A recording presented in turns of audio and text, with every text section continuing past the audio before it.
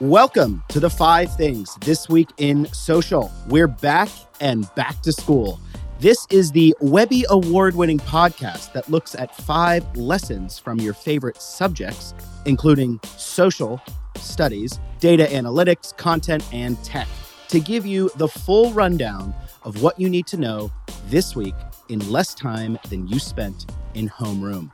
If you want to grow up to be a marketer, an advertiser, or a creator, or anyone who makes a living using social platforms, then today is going to be your day. Today on the pod, we have from her high school's golf and tennis team, it's Jessica Womack. Hello, Jess. Hey, Joey. What's up? Did you have any traditions on the first day of school or anything that you liked about school growing up? Man, I was really big into my first day of school outfit. I would lay that out the night before almost religiously. And it would be the best outfit I wore all year. I was really proud of it. And then I didn't really care pretty much the rest of the year. But that first day, man, that was my Met Gala. Nice.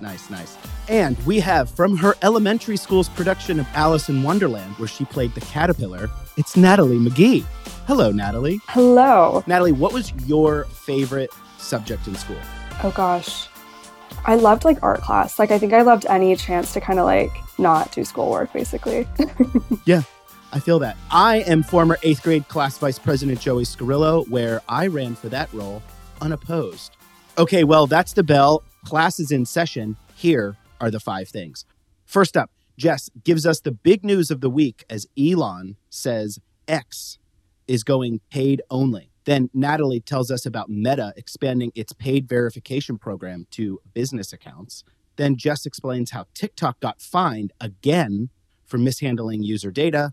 Then Natalie sticks with TikTok, who buffs up their ad metrics. And finally, Jess, again with the Clock app, tells us how TikTok is innovating social coverage of Fashion Week and crushing Meta's competition. All right, friends, let's get into it. Jess, kick us off with Elon saying X is going paid only. Well, you got most of it, Joey. Basically, Elon Musk discussed his plans for Twitter, now called X. I don't know about you guys. It's going to take me quite a long time to retire Twitter from my vernacular. On Monday, during a live stream conversation with the Israeli Prime Minister. Why was he talking to the Israeli Prime Minister, you say? Well, the discussion was supposed to be focusing on the theoretical risks of artificial intelligence technology and how AI should potentially be regulated, amongst a number of other policy discussions. However, Musk, as he does, decided that this was his time to not only defend X as an app and a platform, but also talk through a number of potential changes that he envisions for the future of the social network. So among other things, he mentioned during this conversation that the network is going to be, quote, moving to having a small monthly payment for the use of the X system, end quote, in order to combat, quote, vast armies of bots, end quote. He believes that turning users into paid subscribers would make it cumbersome and then thus unaffordable to deploy hundreds of bots on the platform.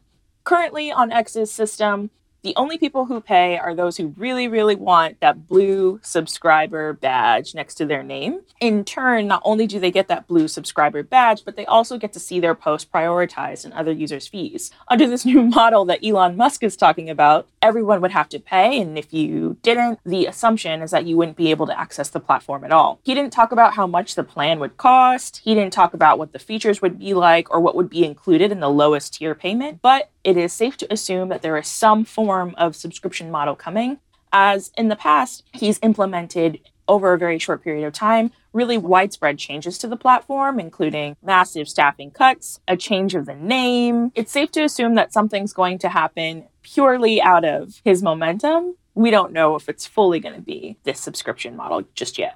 When big changes like this happen, you have to wonder what that's going to mean for the entire social media landscape. Natalie, what do you think this means for apps like Blue Sky? I think that we'll see kind of an influx of people moving to apps like Blue Sky. I think it was in the past week that, we kind of saw Blue Sky had their highest number of people flock to their platform following this announcement. So I think we'll see kind of a lean towards apps that are more democratic in how people are able to participate. And I guess the fundamental question, Jess, would you pay for X? I don't even use X while it's free. right now. I think one of the beauties of social media and social networks was that it was free. And so everyone and anyone could get on it. I think that was one of the rare times in which a person could directly respond to the current president of the United States with a GIF of Kermit the Frog.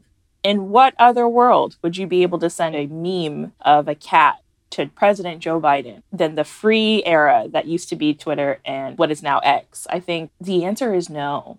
The answer, quite simply, is I will not be. Natalie, what about you? Would you pay for it? I am in the same boat as Jess. So same answer here. Like, I think that it's an interesting move as these apps move to kind of like monetize participation on the platform. And I don't know if we'll see success from it. Great. Well, only time will tell. And we'll see if this plan gets fleshed out a little bit more and find out what the pricing model is. I'm sure we'll talk about it. All right, Natalie, let's talk about Meta as they expand their paid verification program to business accounts. Yes. So Meta is looking to expand its Verified Creators program. This program was first launched in February of 2023, and it's looking to expand to a Verified for Business package. So this Verified for Business package is intended to give brands more authority over their account. This business verification will come at a slightly higher premium than its current Verified Creators program. The business verification provides brands with increased impersonation protection, account support, and some boosted discover options. And of course, a verified badge to appear on their pages. I think this boosted discover options measure is kind of interesting to explore. In the initial stages of Meta's current Verified Creators program, they had an extended reach option that was quickly kind of removed from the platform. So I'm curious to see how this boosted discover kind of differs from that first extended reach option. We can see this as potentially impactful to the brands we represent as marketers and advertisers. I'm really curious to see which brands will opt into the verified business approach, or if there will be kind of a similar pushback to what we initially saw with X's paid verification. Although, as Jess noted, X is kind of continuing there, so there must be some kind of profit or reason being generated behind these programs. Looking at this from kind of an influencer perspective, an influencer manager point of view, I also think it's interesting to see if this update impacts content creators' participation with brands, and if we'll in turn see this as kind of a barrier to content creators participating with brands and activating with brands. Jess, do you think there's a big payoff here for Meta? What does Meta get out of it? That's a good question, Joey. I mean, I think that it just further deepens the relationship that it already has with businesses. I think even though TikTok is exploding in terms of user excitement and getting users and acquisition of users, I do think that Meta has kind of a chokehold and a really stronghold in terms of its relationship with businesses, both big and small. So I think this is just going to further that. We'll see how it comes to fold. Yeah, as these relationships expand, it's always good to see how the platforms are engaging with businesses. All right, Jess, talk to us about, this is kind of a big one. TikTok's in some hot water. They got fined again for mishandling user data. What are the specifics here? We should start doing as a show, those signs that workplaces have that are it's been 0 days since the last incident. We should start doing that with how long it's been since a social media conglomerate has gotten fined with mishandling its data. It would always be 0. Yeah, it would always be 0. I think every episode, the number would be 0. Unfortunately, TikTok brought that number back to 0 again recently, in which it was fined the US equivalent of $368 million in the EU for alleged lapses in the way it cares for children's personal data. Particularly, the Irish Data Protection Commission found that they failed to protect minors against unnecessary data processing and didn't act in a transparent manner. They gave TikTok a 3-month ultimatum to bring its data processing back in line with, strict GDPR, General Data Protection Regulation rules. But if you heard all that and you're like, I don't really get it, what does that mean? Basically, what it is for users that are underage, particularly users that are 13 to 15, there's a ton of rules that exist that are in place that TikTok did not follow. Particularly from, if you need a more clear example, users that were underage were able to sign up for an account and that it was made public by default, which meant that they were publicly able to be, commented on, contacted, their information was out there, when they had previously agreed that all underage accounts would automatically be private. Even further, they had agreed that they would try to limit the number of underage accounts that were even made through their age verification process that seemed to have a number of holes in the system. So obviously anything that deals with minors, kids, it's always very sensitive, but it also seems like TikTok is being very sensitive about the data that it's sharing. Natalie, how do you think this is going to affect TikTok's reputation, both with parents, users, and people on the app?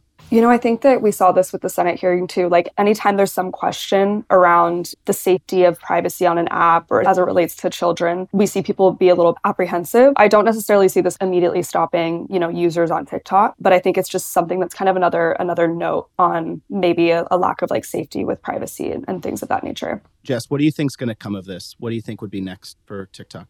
I think there's probably going to be a continued harsh examination of the way that user data is used on the platform. I don't think it's going to be that different compared to the way that Meta is also being examined. Our laws just don't keep up with this. We don't have policies and regulations in place to keep up with the speed at which technology develops. Even further, we don't have a ton of policies protecting kids in this space either. So I think we are going to see an increased amount of conversation on this. It's not going to go away anytime soon. I think what's going to be also interesting is we're going to see a ton of conversation around laws regarding kids as influencers on the platform, particularly on TikTok, just because kid accounts are so popular from the standpoint of like, there's the little boy who says like, "Thank you, mama," every time she brings him food, or it's like very like innocuous, wholesome, like it's cute content, but these accounts are raking in huge amounts of money, and we have no policies in the way that we would for any other entertainment business because they're not considered child actors, and the material that they're using are just their own. It's not scripts, it's not IP protected stuff, it's just kids living their lives, making a ton of money on camera for doing so. So I think that's where we're going to see it go. Yeah, we've seen a lot of that on YouTube as well. I feel like we could do an entire episode or an entire thing on that ecosystem and that economy. It's so, I don't know. It's a gray area. It's a gray area. Yeah. All right. Let's stick with TikTok. I feel like we're going from TikTok in trouble to neutral TikTok to TikTok doing a good thing. Let's jump up to TikTok doing a neutral thing. Natalie, tell us about TikTok buffing up their ad metrics to better track performance. So TikTok is looking to provide users and brands with more insight into the performance of their TikTok ads. Through the launch of this program they're calling Attribution Analytics, TikTok is looking to offer, quote, a measuring solution that enables web advertisers to truly understand the consumer journey on TikTok. TikTok is positioning their update to performance insights as different from what other platforms are providing because, of course, TikTok is different. They view themselves as more of an entertainment platform, more so than a social platform. And they're focusing their update to its analytics on consumer behavior, giving a, quote, clearer view of consumers' non-linear purchase behavior. Attribution Analytics is looking to give advertisers the ability to analyze performance comparison in consumers' path to purchase, updated overall analytics tools, and access to information. Also worth noting that part of TikTok's updates to Attribution Analytics comes with a note from TikTok on their desire to advance transparency in their measurements. I see this as a strategy to keep TikTok differentiated from other platforms and on this like kind of continuous forefront of social media. Here, TikTok is looking to give brands a chance to see how their audience is interacting with their brand specific to the typical in-app consumption behavior. I think in the DTC world and the direct-to-consumer world, this could be big in helping brands understand their audience on TikTok and ultimately shape their content development strategies. Jess, in your opinion, how can brands and creators best use this new data? Well, Joey, that's a great question. I think the best way that this data can be used is just enhancing stronger and more sophisticated models of the consumer journey. It is not as much of a linear process as many would think, or at least as it is on other platforms where it's easy to navigate in and out of platform. I think that this data is going to help enhance that to be a much more accurate model of the way that consumers interact with brand platforms. Yeah, that's really interesting. All right. Now, here's a little bit of emotional whiplash on TikTok. Jess, tell us about how TikTok is innovating social coverage of Fashion Week and crushing the Meta competition. Listen, man, they may not be doing a good job of protecting the youth or anyone on the platform, but you know what they are great at? Getting us to watch interesting content. I think whenever we see the Fashion Week season end, I really hope that someone, maybe we should do this, but I really hope that someone does a bit of a case study on the way that they approached Fashion Week this year. One quick example, Burberry has about 20 million followers on Instagram. They live streamed their London show or their London catwalk, and only about 7,000 people watched the brand's Instagram live stream of the show. They did the same thing on TikTok, and they had over 160,000 people tune in. Meanwhile, the same thing happened with Tory Burch. They posted a variety of content around their September New York Fashion Week show on Instagram, and then they also posted it on TikTok. And their views on TikTok completely blew them out of the water, with some of their individual videos amassing over 500,000 views in comparison to single-digit, like 6,000 views on Instagram. So completely blew them out of the water. Aside from the fact that TikTok's algorithm may perhaps just be stronger, a lot of marketers in the space are taking note of the way that TikTok has really compiled its Fashion Week content to be so much easier for users to find. In the past, you would have had to follow a specific designer, you would have had to follow a specific house, a show. You would have to be a level of education there for you to even know what to look for. And what TikTok did was they reduced that barrier, if not completely eliminated it, by launching a Fashion Month hub at the start of New York Fashion Week. So whereas in the past, not only would you have to know when Fashion Week was happening, you would have to know what accounts to go to see the stuff you wanted to see. Whereas if you were to compare this to sports, not only would it be everywhere, but you could kind of generally just type in NFL and you'd be able to find highlights. The equivalent of that never existed for Fashion Week. And so TikTok launching this Fashion Month hub was a really big deal because users could access it just by searching keywords like Fashion Month or Fashion Week. You didn't even have to put in a city to get across this or get to this content. There were tailored tabs that were stuff like from the runway, trending, behind the scenes that helped you navigate different types of content. And then on top of that, they invested in growing its creators with the launch of its TikTok collective. But that is just more of a standard influencer approach. Natalie, do you think there are just more people on TikTok, more fashionable people on TikTok, or did TikTok just make it easier?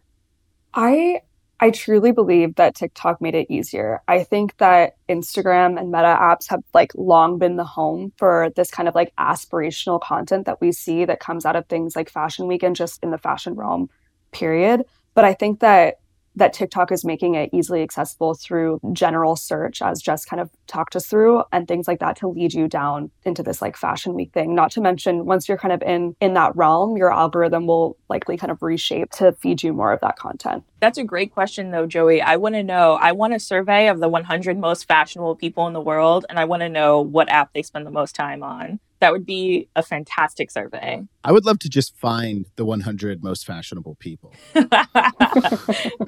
Maybe we could have them on the show. We could make it a new thing. Yeah.